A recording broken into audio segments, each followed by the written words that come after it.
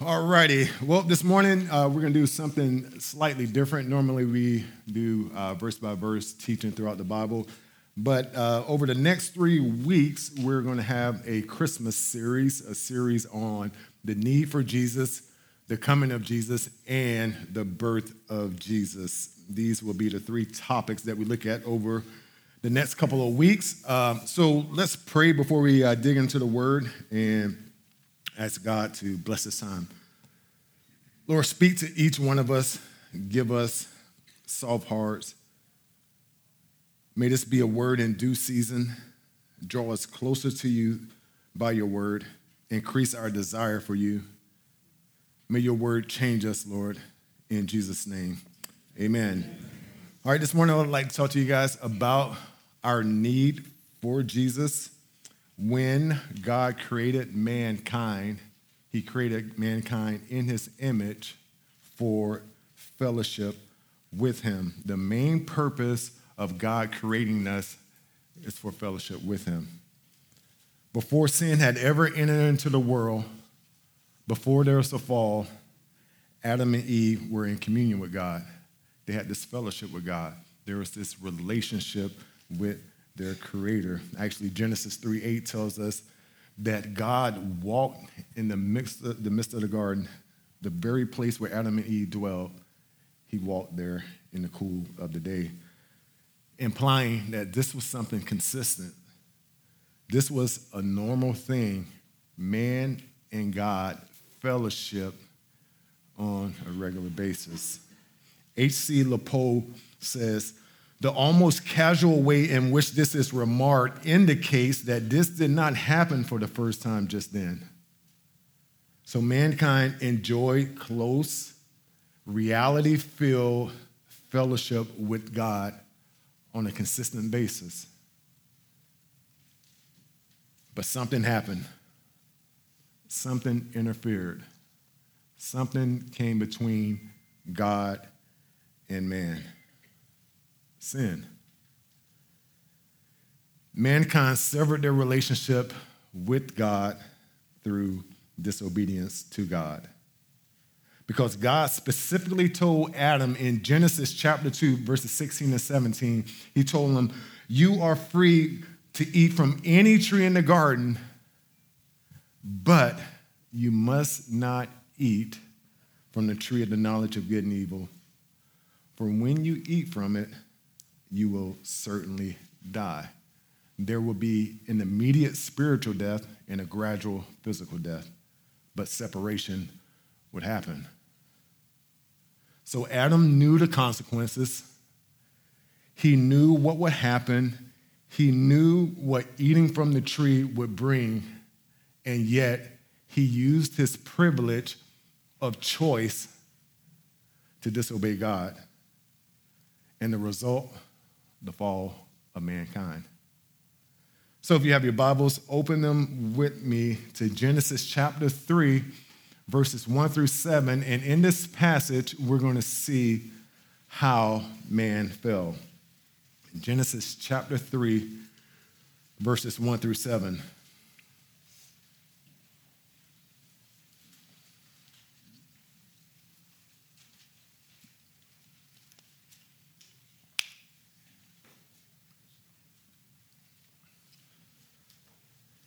So we'll read the passage first and then go back through it. Starting in verse 1, it says, now the serpent was more crafty than any of the wild animals the Lord God had made. He said to the woman, did God really say you must not eat from any tree in the garden? The woman said to the serpent, we may eat fruit from the trees in the garden, but God did say you must not eat fruit from the tree that is in the middle of the garden, and you must not touch it or you will die. You will not certainly die, the serpent said to the woman, for God knows that when you eat from it, your eyes will be open and you will be like God, knowing good and evil.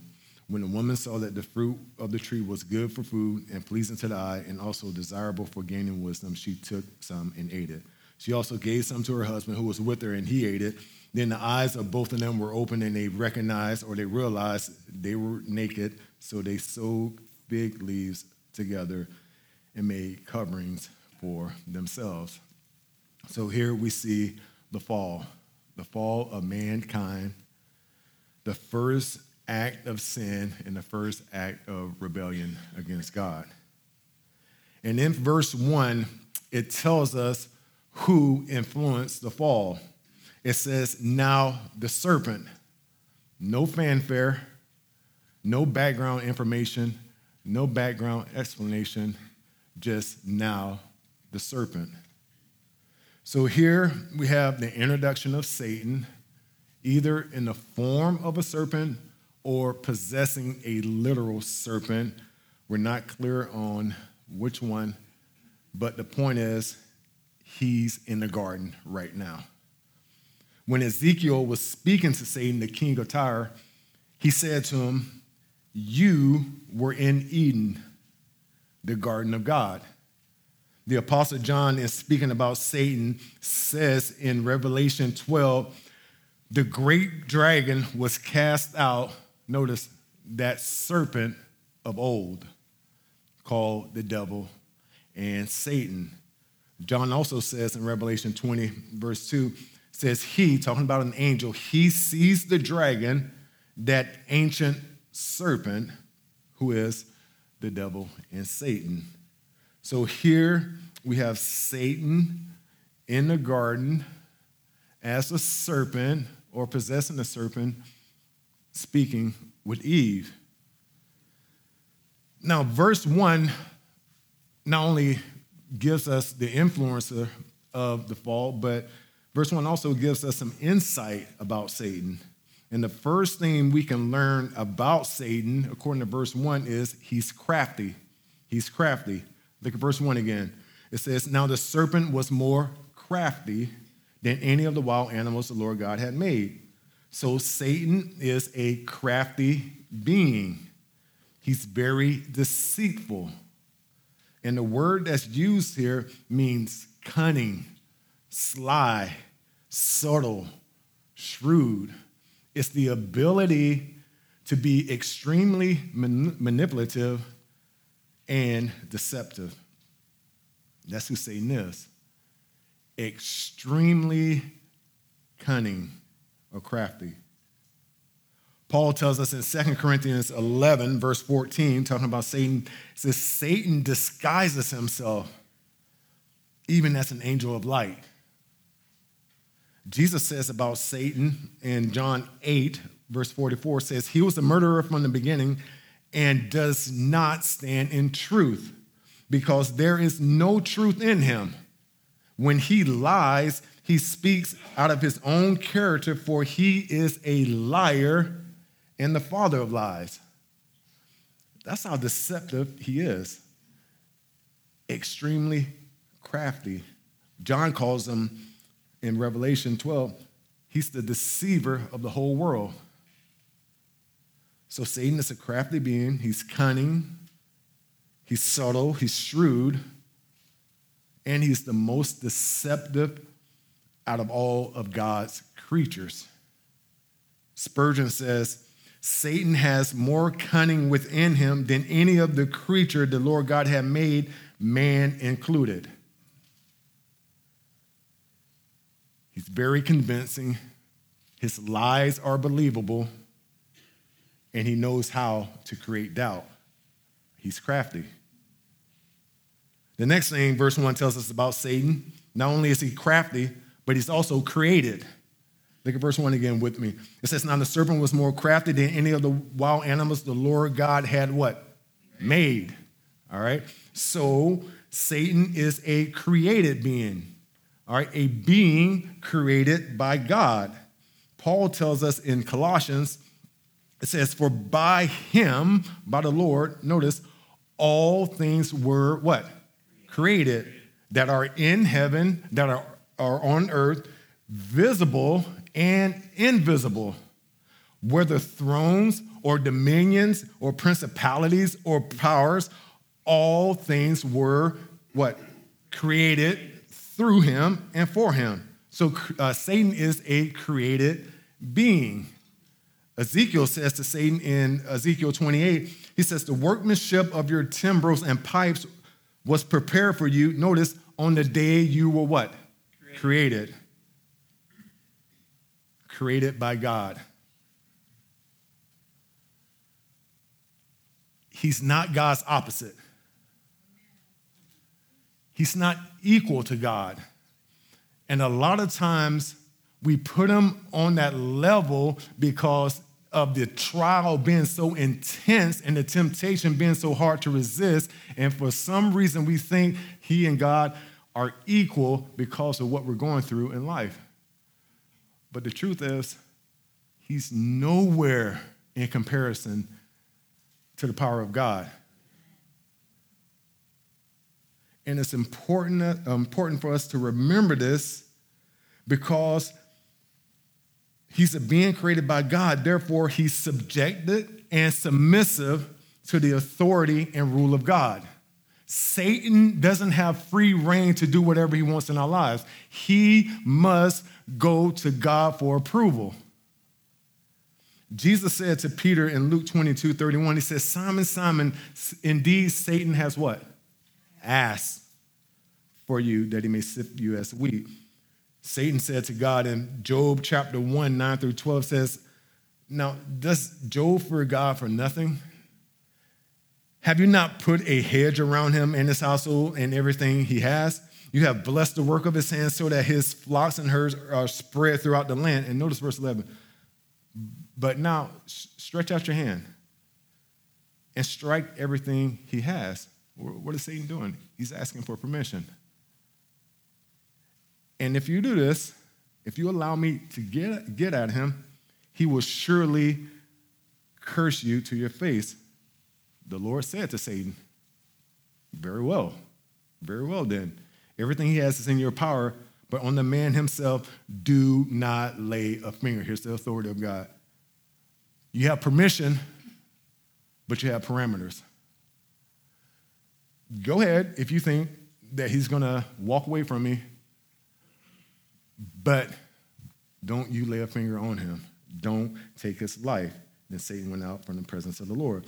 So Satan, because he is a created being, he is subjected and submissive to the authority of God.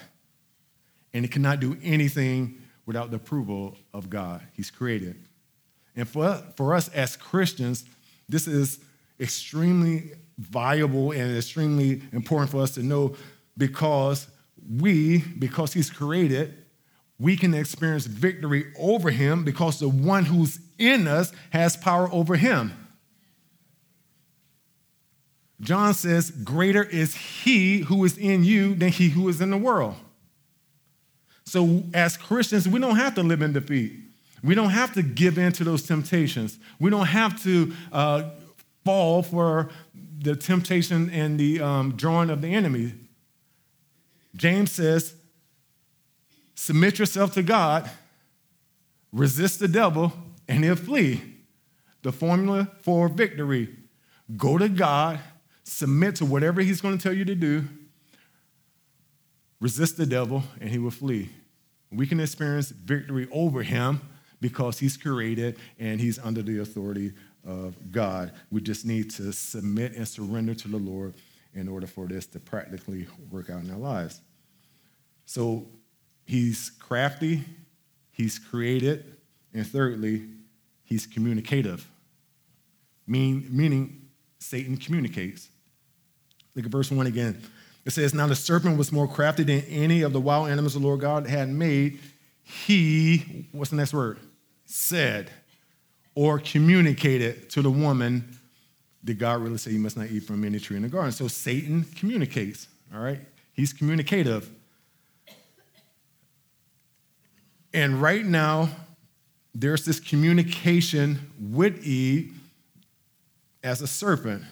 Now, the communication was probably audible, all right?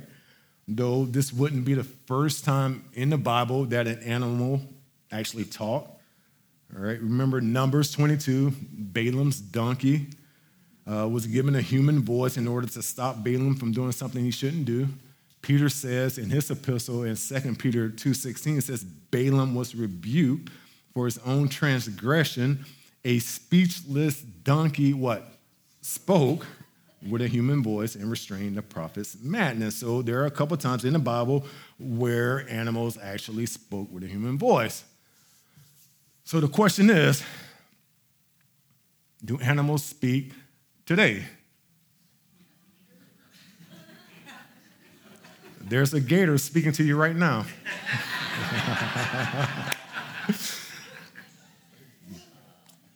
Glory to God. But normally, when Satan communicates with us, it's usually through thoughts or passions or impulses or even people. But the point is, he communicates. And it's important that we recognize when he's communicating with us so that we can reject what he's saying, which makes it all that much more of value for us to know God's word, because any interaction with Satan is going to be based on lies. But if we don't know what God's word says, we're going to fall for what he's communicating to us. So be in God's word each day, right? Be familiar with it so that we can discern the voice of the enemy and the voice of the Lord. So he communicates with us. So verse 1 gives us this insight into Satan, crafty, creative, and communicative. Now, the second part of verse 1 through verse 5, we're going to see the purpose of his communication to Eve. The purpose of his communication. He says at the end of verse 1, did God really say you must not eat from any tree in the garden? Okay, so what Satan is doing right now, the purpose of his communication is to cause doubt. All right, like, are you sure that's what God said? Eat, like, this tree, you can't eat from it? And what he's doing in his communication is he wants Eve to be unsure about God's command. Because if he can cause confusion, then he can cause compromise. So right now he's throwing out seeds of doubt so Eve can compromise in her obedience to God's command. And notice how he takes a positive command of God and uses it in a negative way.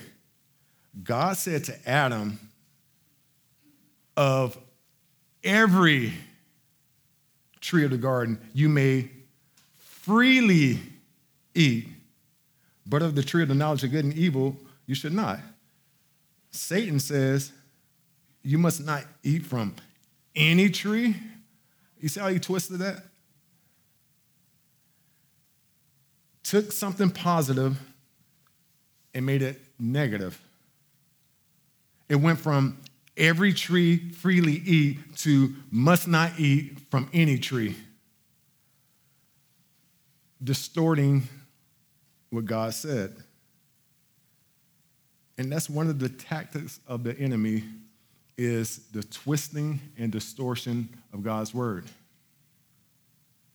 He even did it with Jesus in the wilderness. Keep your finger in Genesis 3 and turn quickly with me to Matthew 4. And we're going to see that Satan even twisted scripture with the Son of God. Matthew 4, and we're going to look at the first 7 verses.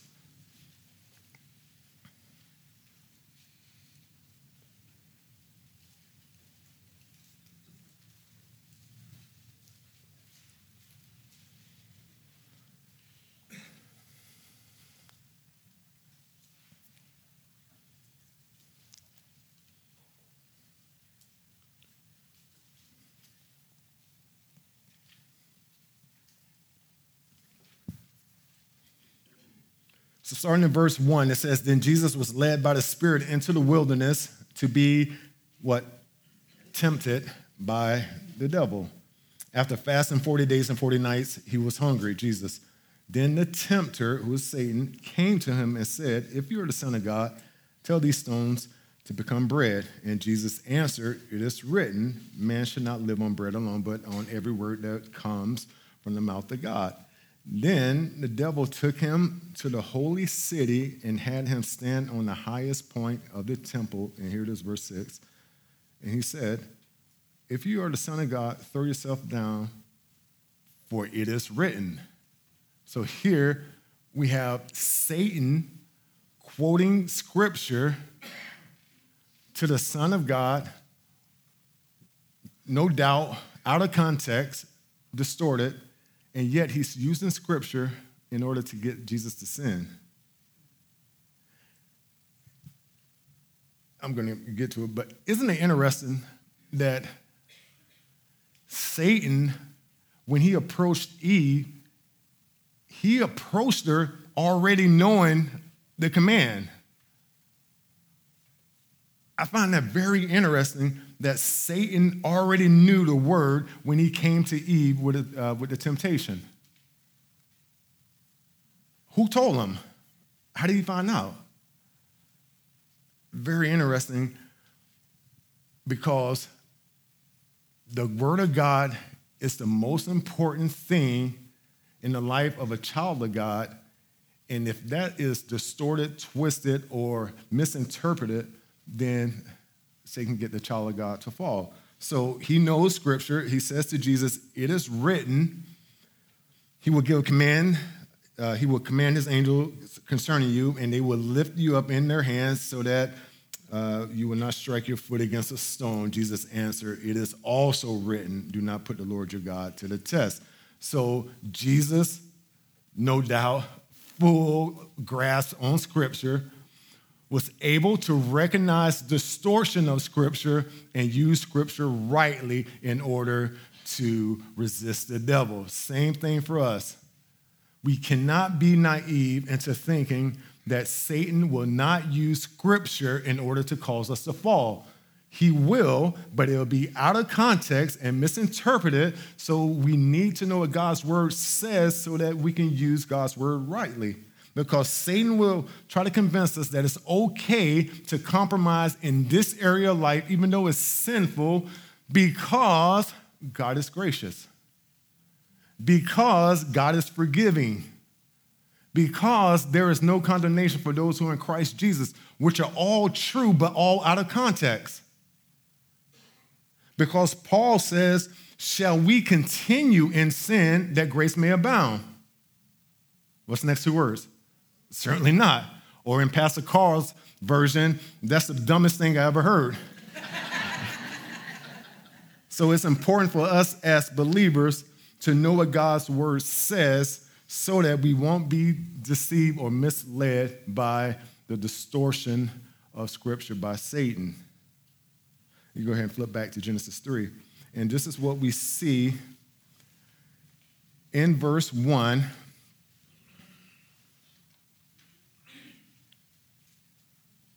Satan is misquoting God's word in order to cause Eve to be uncertain about what God said by saying, did God really say you must not eat from any tree in the garden? And Eve answered him in verses 2 and 3 by saying, yeah, we may eat fruit from the trees in the garden, but God did say you must not eat fruit from the tree that is in the middle of the garden, and you must not touch it, or you will die. So she's not completely accurate in what God said. And actually what she did is she took away and added to God's word. God said they could freely eat of every tree. Eve said we may eat fruit from the trees. She took away. God said they cannot eat fruit from the one tree. Eve said we can't even touch it. She added to. Now, it's important for us to know that Eve did not receive God's command directly from God. She received it from Adam. Because in Genesis 2, we talked about it earlier, 16, 17, it says the Lord God commanded who? The man, saying of every tree of the garden you may freely eat, but the tree of the knowledge of good and evil you should not eat. So God's command was given directly to Adam, and Adam passed it on to Eve. Now we're going to see the importance of communication. Because it was either Adam that did a poor job of communicating to Eve what God said, or it was either Eve who did a poor job of listening to what Adam was saying. They were married, you know. But I tend to think that it was Adam that blew it. He was probably in general and vague. It's like, okay, Eve, you see that tree over there? Just stay away from it. Actually, don't even touch it. That thing has death on it. Just keep going. What's for dinner?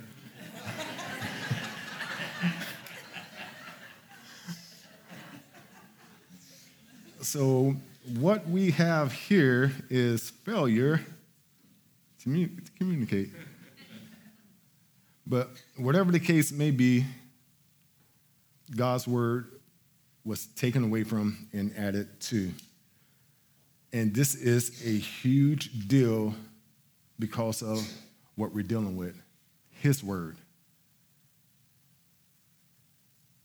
David says, when talking to the Lord in Psalm 138, he says, you, Lord, have magnified your word above all your name. And what David is saying is God has such a high view of his word that he has exalted it above his very character. That's how God views his word. So we have to be extremely careful with how we communicate God's word and how we receive God's word. Listen to these sobering passages regarding communicating God's word.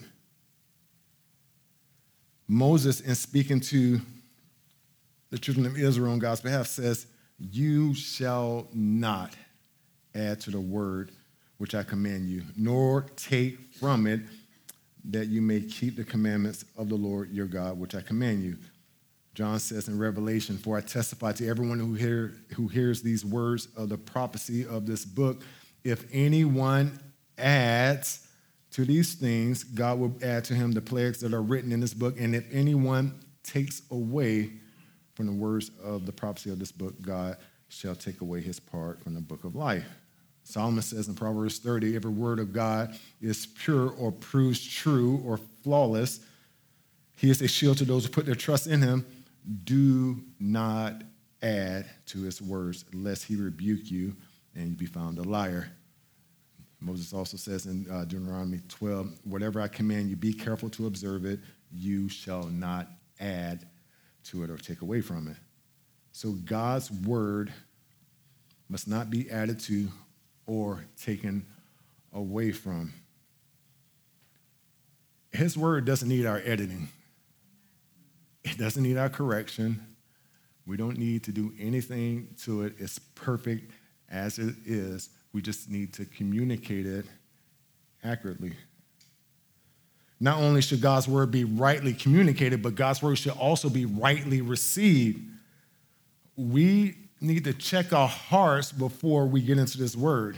And I think it's a good practice in our devotion or even before we come to service that we, like David said, Lord, search my heart, see if there's any wicked way in me, and just allow the Lord to do a work in us because we don't want anything to hinder what he has to say to us. So how we receive the word is important as well. James says something pretty interesting in his epistle in chapter 1, verse 21. James says, therefore lay aside all filthiness and overflow of wickedness. And notice, and what? Receive, but how? With meekness, the implanted word, which is able to save your soul. So our hearts need to be humble when it comes to receiving God's word. We can't already predetermine that I know this passage, I know the points, I know what's going to be said, I even know the other cross references. That's not a humble heart. That's not a teachable heart. That's not a heart that's going to receive what God has to say. So we need to receive with meekness. We need to have a humble heart when it comes to receiving God's word. When Jesus was given the interpretation of the seed, which is the word of God, falling on different soils, Jesus said in Mark 4, verse 20, says, those that were sown on what kind of soil? Good soil are the ones that heard the word and accepted it and bear fruit 30, 40, 30-fold and 60 and 100-fold. So not only do we need humble hearts in receiving God's word, but we also need to have soft hearts, all right? Sometimes we can come to God's word upset with God, upset that he hasn't answered a prayer quick enough, or he's allowing something to happen in our lives that we're not in agreement with, and we can come to his word hard-hearted and not receive what he's trying to tell us. So we have to make sure by the power of the Holy Spirit to ask the Lord, soften my heart. Right now, I'm upset. I'm struggling with this situation, but my heart needs to be soft so that the seed can fall on good soil. So humble heart, soft heart, and lastly, our hearts should be eager, okay? We should have eager hearts. Listen to what Luke said of the Bereans in Acts 17. A lot of times we read this and we just think, they're noble because that they examine the scripture to see if it's true. But listen to what he says prior to them examining the scripture. He says, the Berean Jews were of more noble character than those in Thessalonica, for they, what's the next word? Received the message, notice, with great what? Eagerness. And examine the scriptures every day to see if what Paul said is true. So the Bereans, not only did they examine the scripture, but they were eager to receive what God had to say. They were eager to receive the word of God. They were eager to listen to God's word. And this should be the same for us. We should have this excitement and this anticipation and this eagerness when it comes to God's word because of this word being true and because God speaks through this word. Knowing that I'm about to hear something that's true, knowing I'm about to hear something that's coming from a God that's true, and this truth-speaking God is going to speak to me, that should cause an anticipation. That should cause an eagerness because I'm receiving something that's completely true, and I'm receiving it from God. God is going to speak to me. So knowing this about God's word should cause us to be eager for God's word. So how we communicate and how we receive is very important because it was either through poor communication from Adam or poor reception from Eve that caused God's word to be added to and taken away from, because Eve said to the serpent, we can eat from the fruit, eat fruit from the trees in the garden, but God said we must not eat fruit from the tree that is in the middle, and you must not touch it or you will die.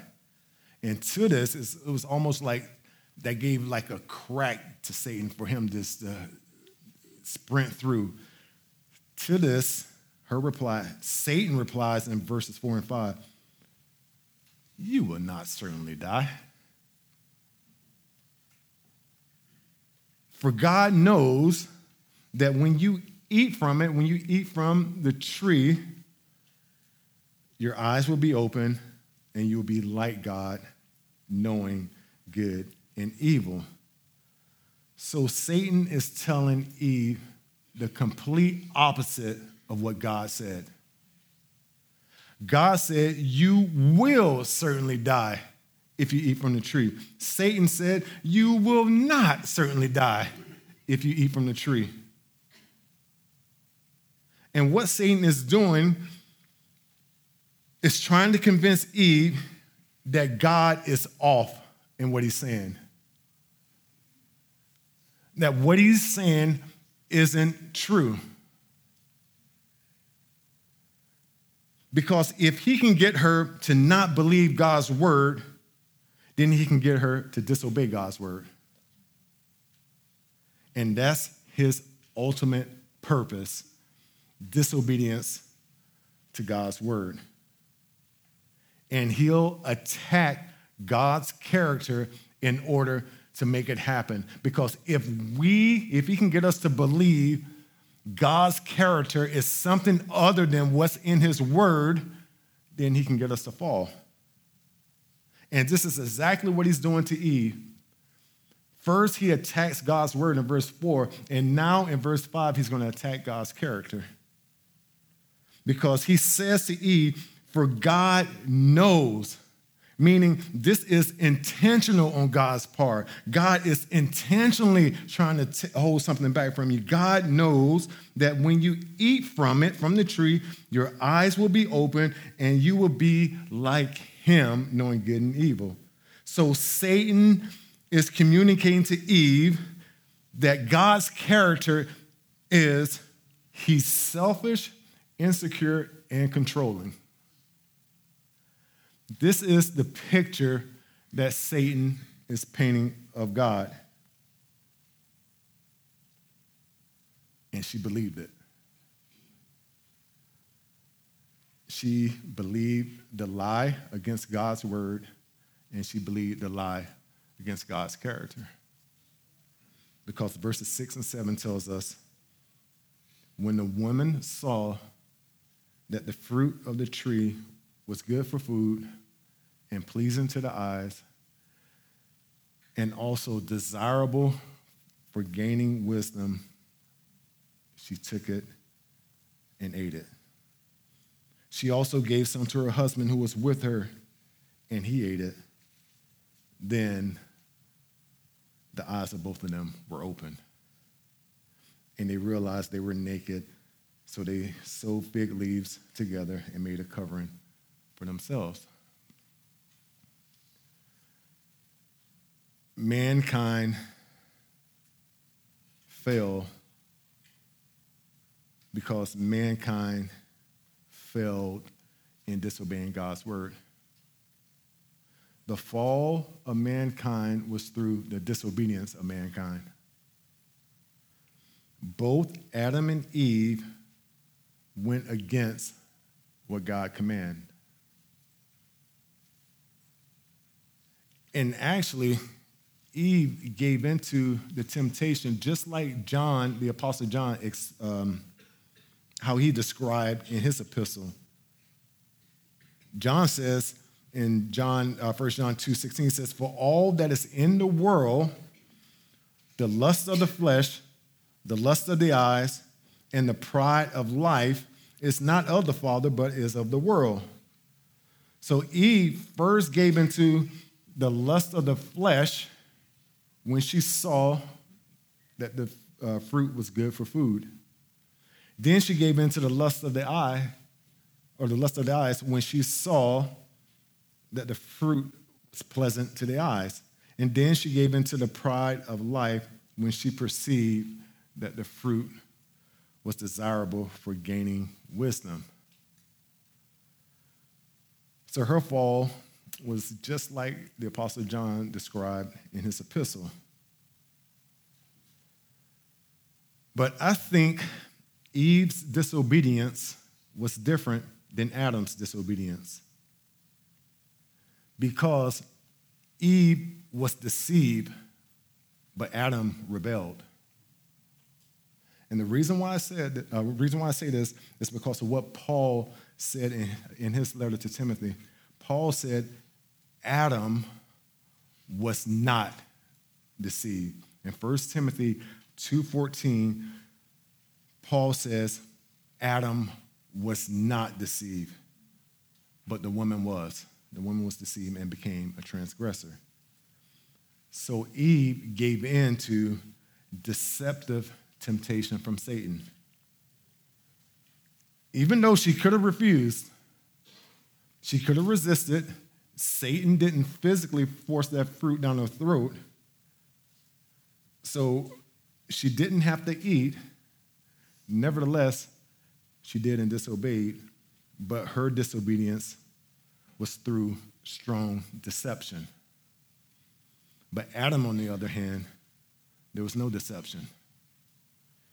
He knew exactly what he was doing when he ate the fruit.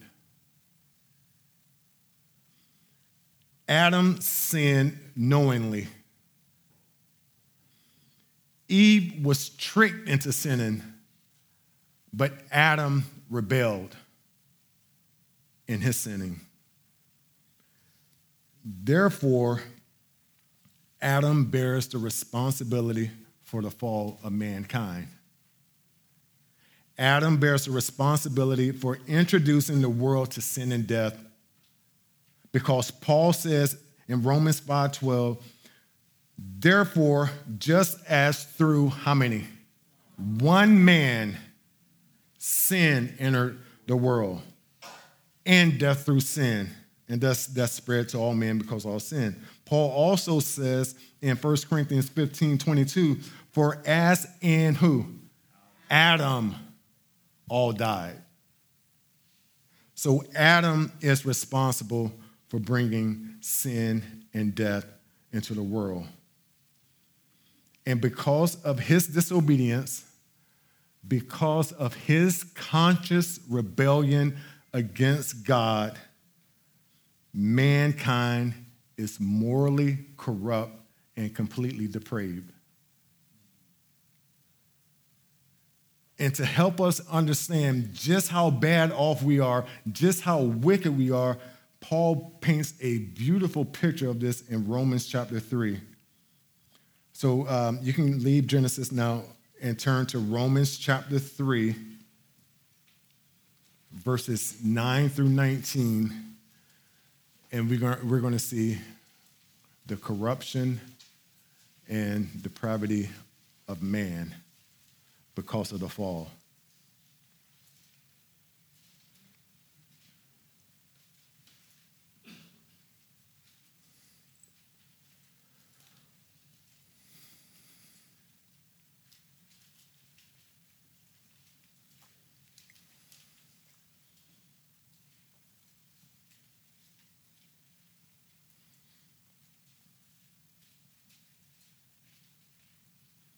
Romans chapter 3, starting in verse 9, Paul is speaking, and he says, what shall we conclude then? Do we have any advantage? He's talking about advantages as Jews. Not at all. For we have already made the charge that Jews and Gentiles alike are all under the power of sin. As it is written, there is no one righteous, not even one. There is no one who understands. There is no one who sees God. All have turned away, and they together become worthless. There is no one who does good, not even one. Their throats are open graves. Their tongues practice deceit. The poison of vipers is on their lips. Their mouths are full of cursing and bitterness. Their feet are swift to shed blood. Ruin and misery mark their ways, and the way of peace they do not know. There is no fear of God before their eyes. Now we know that whatever the law says, it says to those who are under the law, so that every mouth may be silent and the whole world held accountable to God. This is mankind. The fall left man helpless, hopeless, lost, and separated from God. The intimacy they once enjoyed, the close fellowship they once had, that tight communion, the reality-filled relationship with God is no more. Man is without hope.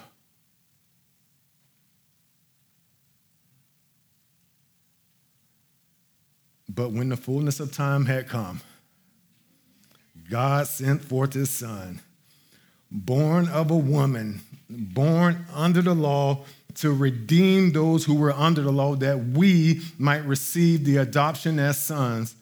For when we were still without strength, in due time Christ died for the ungodly. For scarcely for a righteous man will one die, yet perhaps for a good man someone will even dare to die.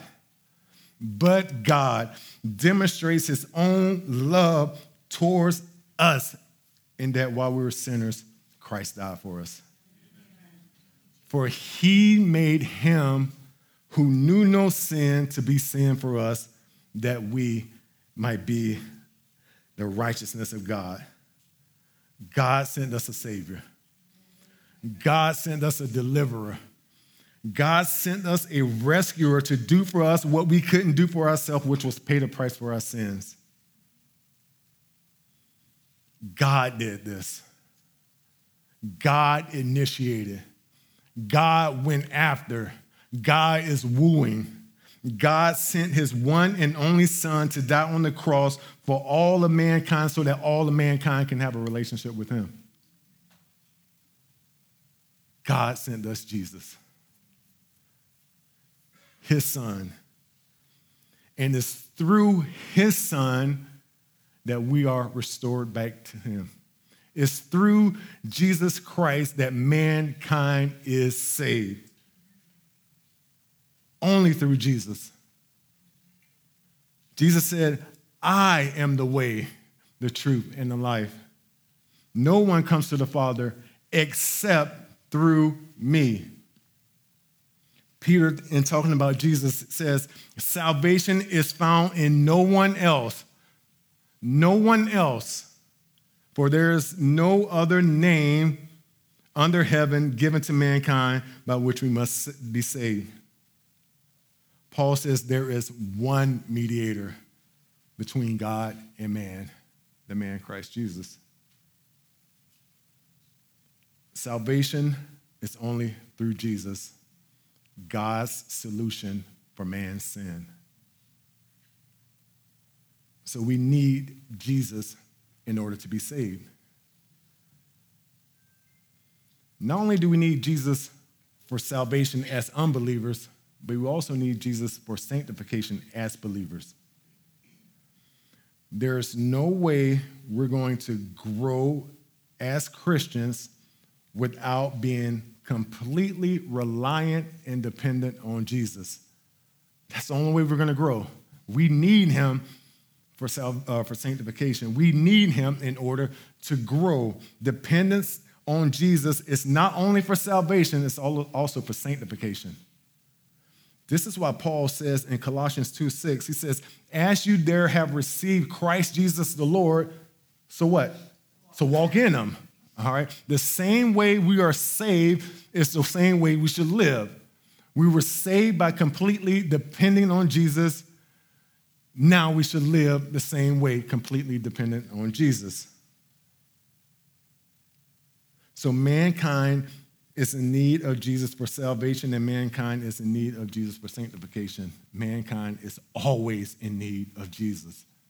We are never in not need of Jesus. I don't know if that makes proper grammar, but you get the point. We always need Jesus. So in closing, if you're here and you don't know that God who sent his son to bring you back into that relationship that Adam and Eve once had, I want to encourage you, after the message, you come up here and see me, Pastor Carl, Pastor Jim, one of the elders, and get to know this God who loved you so much while you were at your worst, in your depravity. He sent his son so that you can have a relationship with him. Because you will never be fulfilled in life. You will never have purpose in life. You will never have peace continually in life until you give your life over to the Prince of Peace, which is Jesus Christ. Now, for those of us who do have a relationship with Jesus, I want to encourage us, enjoy God. Enjoy him. Enjoy the relationship that Adam and Eve once had in the garden. We were created to enjoy our Creator. So enjoy fellowship with him. David tells us in Psalm 37:4, he says, delight yourself in who? In the Lord. Habakkuk says in Habakkuk 3:18, he says, I will rejoice, notice in who? In the Lord. I will joy in the God of my salvation. Paul says in Philippians, rejoice in who? In the Lord. Always, again, I say rejoice. So our joy should be found in the Lord. We should enjoy God and the relationship we have with him. So how? How do we do this? How do we practically enjoy God in our lives as believers? I'm just going to throw out one way, a way that's very helpful to me and hopefully to you.